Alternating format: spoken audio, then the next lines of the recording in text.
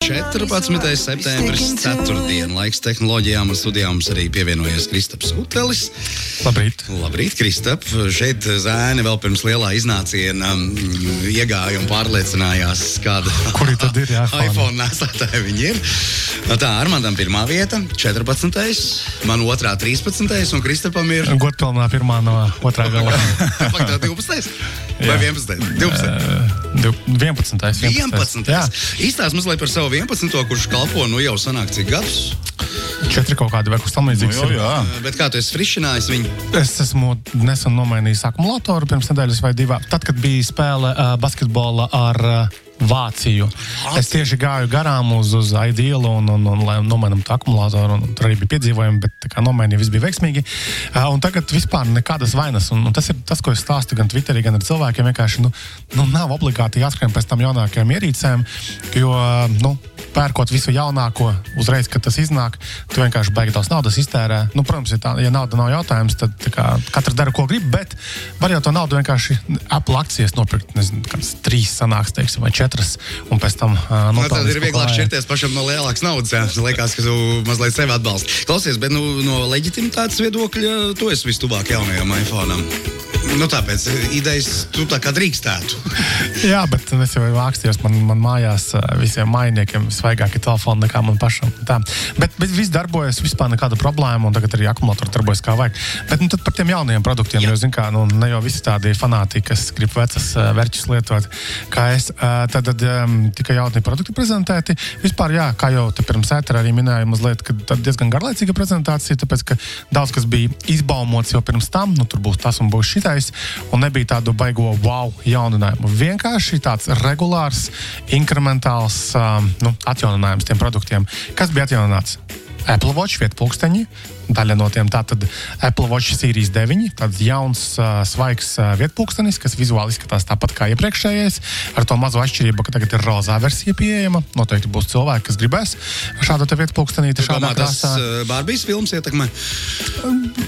Kas viņu zina? Oficiāli tas, protams, netika tā pasniegts, bet kāpēc ne, jo tā taču vaiprātīga populāra filma ir bijusi. Jā. Protams, viņš tāds maigi rozā, nevis tas spilgtais rozā. Tur tam pulkstenim būtiskākā izmaiņa ir tāda, ka ir jaunāks, ātrāks procesors iebūvēts iekšā, kas kāda praktiskā jēga? Praktiskā jēga ir tāda, ka tagad ar jaunu žestu tas spēj darboties. Tād iedomājamies rādītāju pirkstu ar īkšķi sasitam kopā, un vietpulkstenis spēj noteikt šo kustību, un, piemēram, mums ir kaut kāds zvans ienākošais, sasitam, paceļas pulkstenī zvans. Nevis ar otru roku vienkārši nospied, jā. Tieši tā, tev mazāk vajag bakstīties displejā, vai arī, piemēram, tev ir timeris kaut kāds uzlikts, kurā brīdī sākt, un tev vienreiz baksties, lai iesāktu pulksteni ekrānā ar pirkstu, bet vienkārši sasitot īkšķīšus, jā. Bet šī konkrētā funkcija gan tātad pieejamības, jeb accessibility sadaļā jau ir iepriekš bijusi. Tagad vienkārši tas ir iebūvēts kā tāds nopietnāks pieeja. Redzēsim, vai tas ieiesies tautās. Tad vēl no vietpulksteņiem tas ultra, tas izturīgais, jaudīgais, dārgais vietpulkstenis ir atjaunināts, atkal izskatās tāpat, baumoja, ka viņš būs melns, bet nav melnās versijas. Arī tas jaunais procesors iekšā, arī šos te žestu atbalsta, bet citādāk tad nekas tur baigi, displeja labāk, abiem diviem ir tiem vietpulksteņiem, bet nekas tāds baigi wow nav. Tālāk telefoni. Telefoniem mums ir 15. iPhone, atkal mums ir 15. parastais maziņais, 15. plus. Kas ir maziņais? Maziņais ir tā kā... 6,1. Jā, tas mūsdienās standartiņš. Jā. Tad ir 15. plus, un tad ir Pro, 15. Pro un 15. Pro Max. Gluži tāpat kā iepriekšējos gados, arī tagad Apple nodala funkcijas kaut kādas, tātad maksās lētāk to tas 15. un 15. plus, salīdzinot ar Pro, bet tie izmanto pagājušā gada procesorus. Tā kā tas pats, kas 14. Pro maksā? Tieši tā, jā. Tātad visas tās, tās modernās un tās jaunās fīčiņas mums plēlam jāmeklē ar tajos Pro modeļos. Vēl, ja mēs runājam par tiem pašiem Pro modeļiem, protams, tas jaunais A17 procesors, kas praksē nozīmē, ka tev ir tik daudz jaudas, ka tagad var arī ļoti nopietnas spēles jau telefonu spēlēt, un tur, teiksim, demo rādīja Resident Evil, piemēram, kas ir tāds konsolēs labi zināma spēle, telefonā viņa forši griežas. Tā kā vēl jaudīgāk tie telefoni paliek. Kas vēl no tādām praktiskām lietām? USB Type-C, tātad Eiropas Savienība visdrīzāk ir piespiedusi.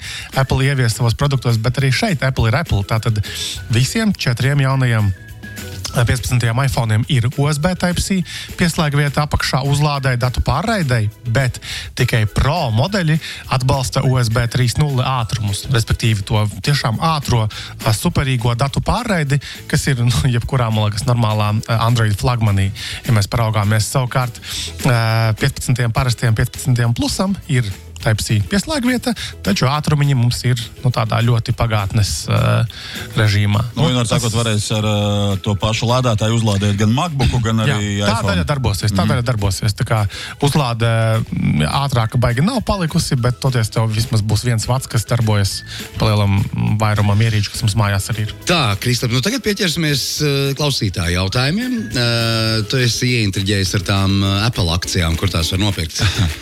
Apple akcijas, tā ir vispār atsevišķa tēma, par ko var runāt daudz un dikti, visdrīzāk ne šajā raidījumā, bet kādā no biržām vai nu bankā savā izvēlētajā, tur taču arī ir iespēja izveidot vērtspapīru kontus un iegādāties akcijas vai kādā no šīm te modīgajām, teiksim tā, brokeru lietotnēm vai servisiem. Tajā pašā Revolutā ir Trading 212, eToro un Interactive Brokers.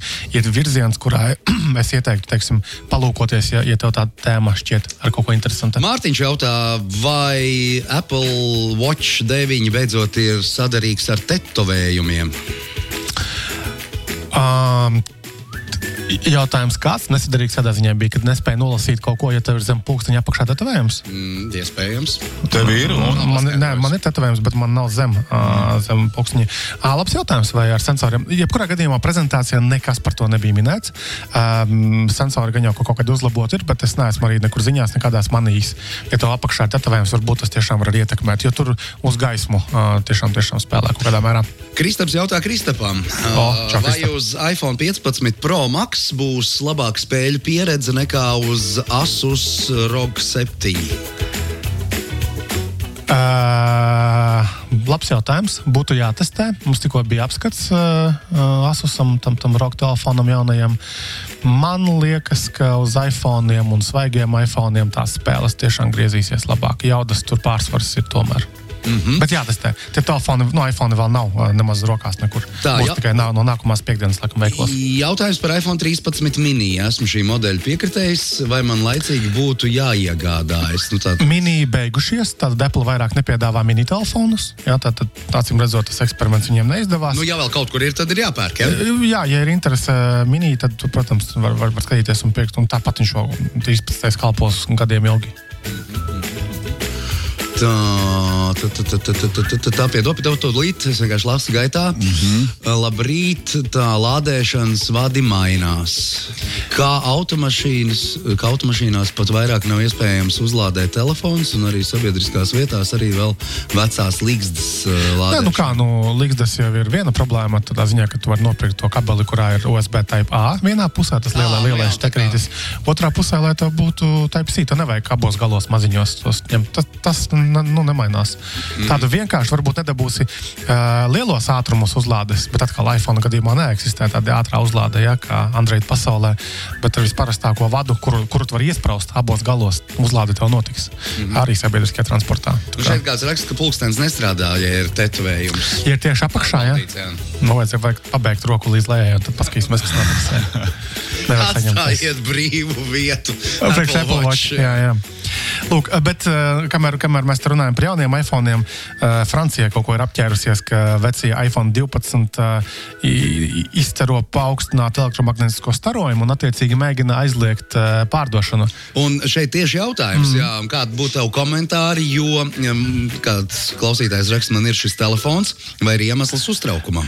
Mans komentārs ir tāds, ka francūži varētu pārstāt dzert vīnu un ēst bagetes un apkārties, tad, kad telefoni ir aktuāli. nevis, jo burtiski šajā otrdienā, kad tika prezentēti jaunie iPhone, šie 12 noņemas no plauktiņiem nost. Tā kā oficiāli, protams, ka veikalos viņi vēl ir nopērkami, bet Apple vairāk nepiedāvā. Tad, ko viņi apķērās šos dažus gadus vēlāk. Bet, ja par tēmu, tad, kad tika laista ierīces 12.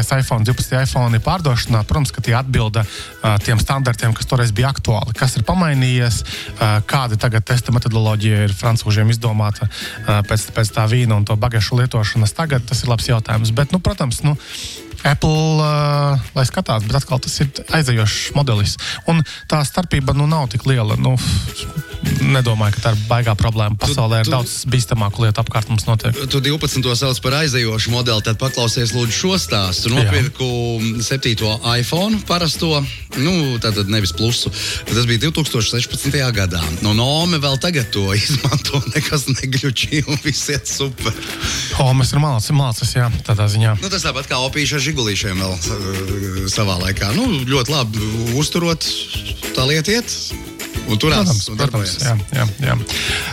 Labi, Apple gaidām tad tiešām nākamo piekdienu, kad būs veikalu plauktos. Labi, priekš manis tāds nomierinošais jautājums reāli, jo es atzīšos, es esmu tā kā rītīgs tehnoloģiju frīks un vajag vai nevajag visu laiku visus pēc kārtas, jau no kura tur tā modeļa no 7. man liekas, es mainīju katru gadu.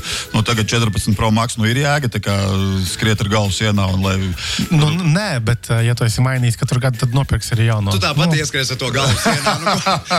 Gan jau, ka tev ir izdomāta schēma, kur tu šos stum tālāk. Armāns sieva arī klausās šobrīd, radio ēterā. Viņš mēģināja caur tevi, tā kā... Novalidēt, ka vajag, jā.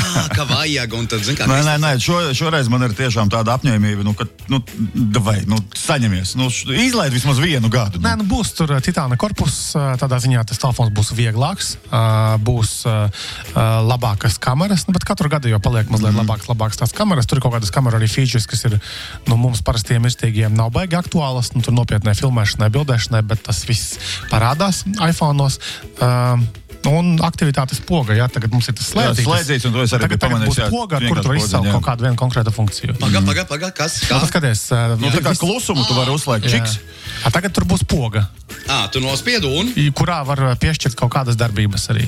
Palaist, piemēram, Candy Crush tavā gadījumā. Jā, protams, manā gadījumā Candy Crush 6000, kurais līmenī. Klausies, bet nomutēt viņi arī varēs noklusēt? Jā. Pēc noklusējuma tas darbojas tāpat bet kā... tā būs tā poga, kas būs jāpiespiež. Jā. Sapratu. Mazliet iPhone stāstījums, tāds iPhone 4. iegājiens. Tad bija iPhone noliedzējis, iegādājos jaunu 6S, lietoju 6 gadus. Tad iegādājos 13 mini un 6S jau 2 gadus bez bēdu turpina lietot pusaudzes. Tas ir iPhone. iPhone gluži vienkārši darbojas ilgāk. Atkal ne visiem viņus vajag, ne visi pierod pie viņiem un nevajag mocīties, ja tu kādu laiciņu nevar pierast, bet kalpot viņi var ilgi.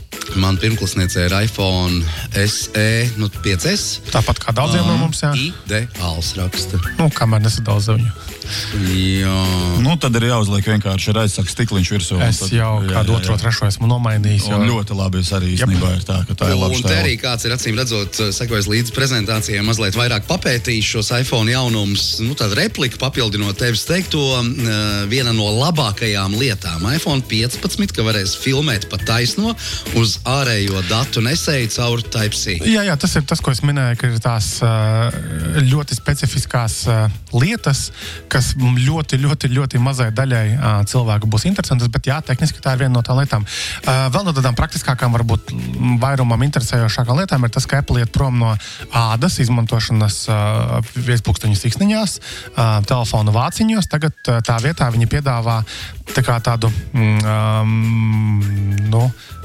ne auduma, bet tā kā sapītos. Redzēsiet materiālus tāds, bet āda iet prom. Tā kā āda vairāk nebūs.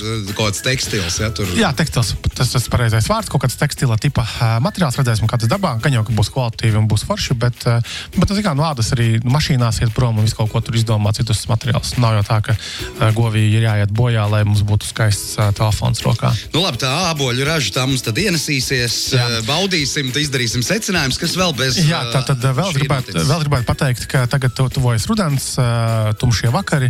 Un ko mēs darām tumšajos vakaros? Pareizi, lasām grāmatas. Ir iznākusi jauna grāmata. Kāpēc jauna tas vajag? Jo tik daudz versijas varēja būt, ko mēs darām tumšos trāpījām, jā. Paliekam pie šī. Jā, tātad Walters Isaacsons, tas ir tas autors, kas ir uzrakstījis arī Steva Jobsa to biezo grāmatu foršotu autobiogrāfiju, kas par viņu bija. Tagad ir izlaista grāmata, kurā Isaacsons raksta par Elonu Musku. Tātad grāmata arī liela, bieza, tur 600 lapuses un pamatīga. Es vakar naktī lejupielādēju, izlasīju pāris pirmās lapuses.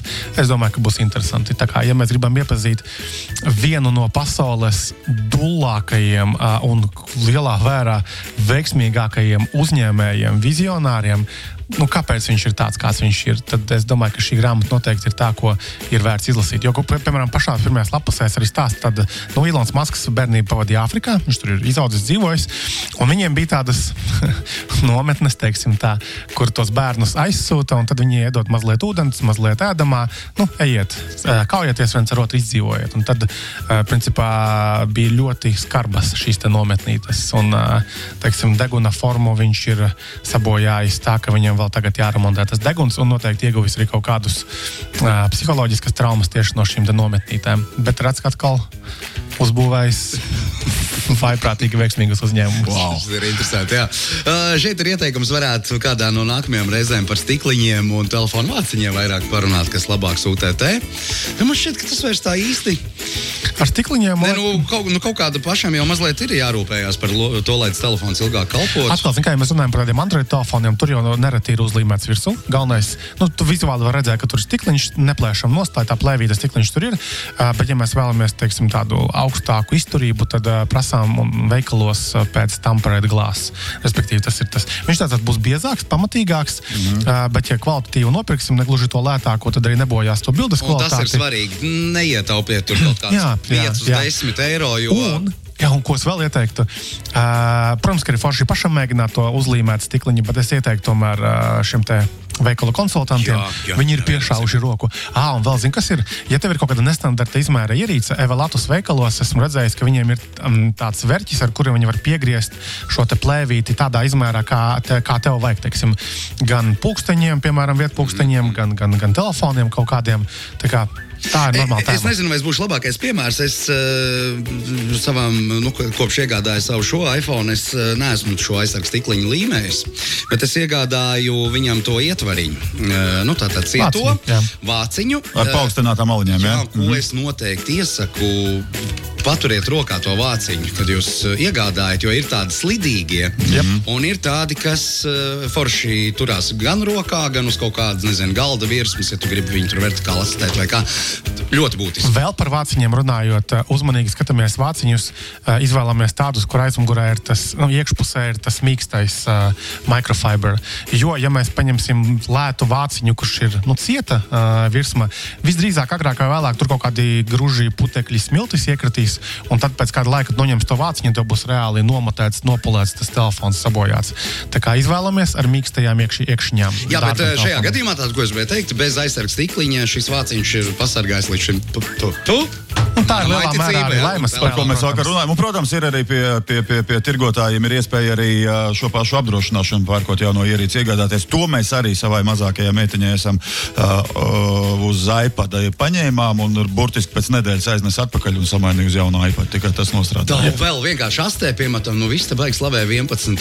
iPhone, gan Pro Max, gan parasto. Man bija Pro Max tieši, jā. Jā, ka tas Pārdevu, ir best of iPhone'iem līdz šim. Ja tā mēs saliekam.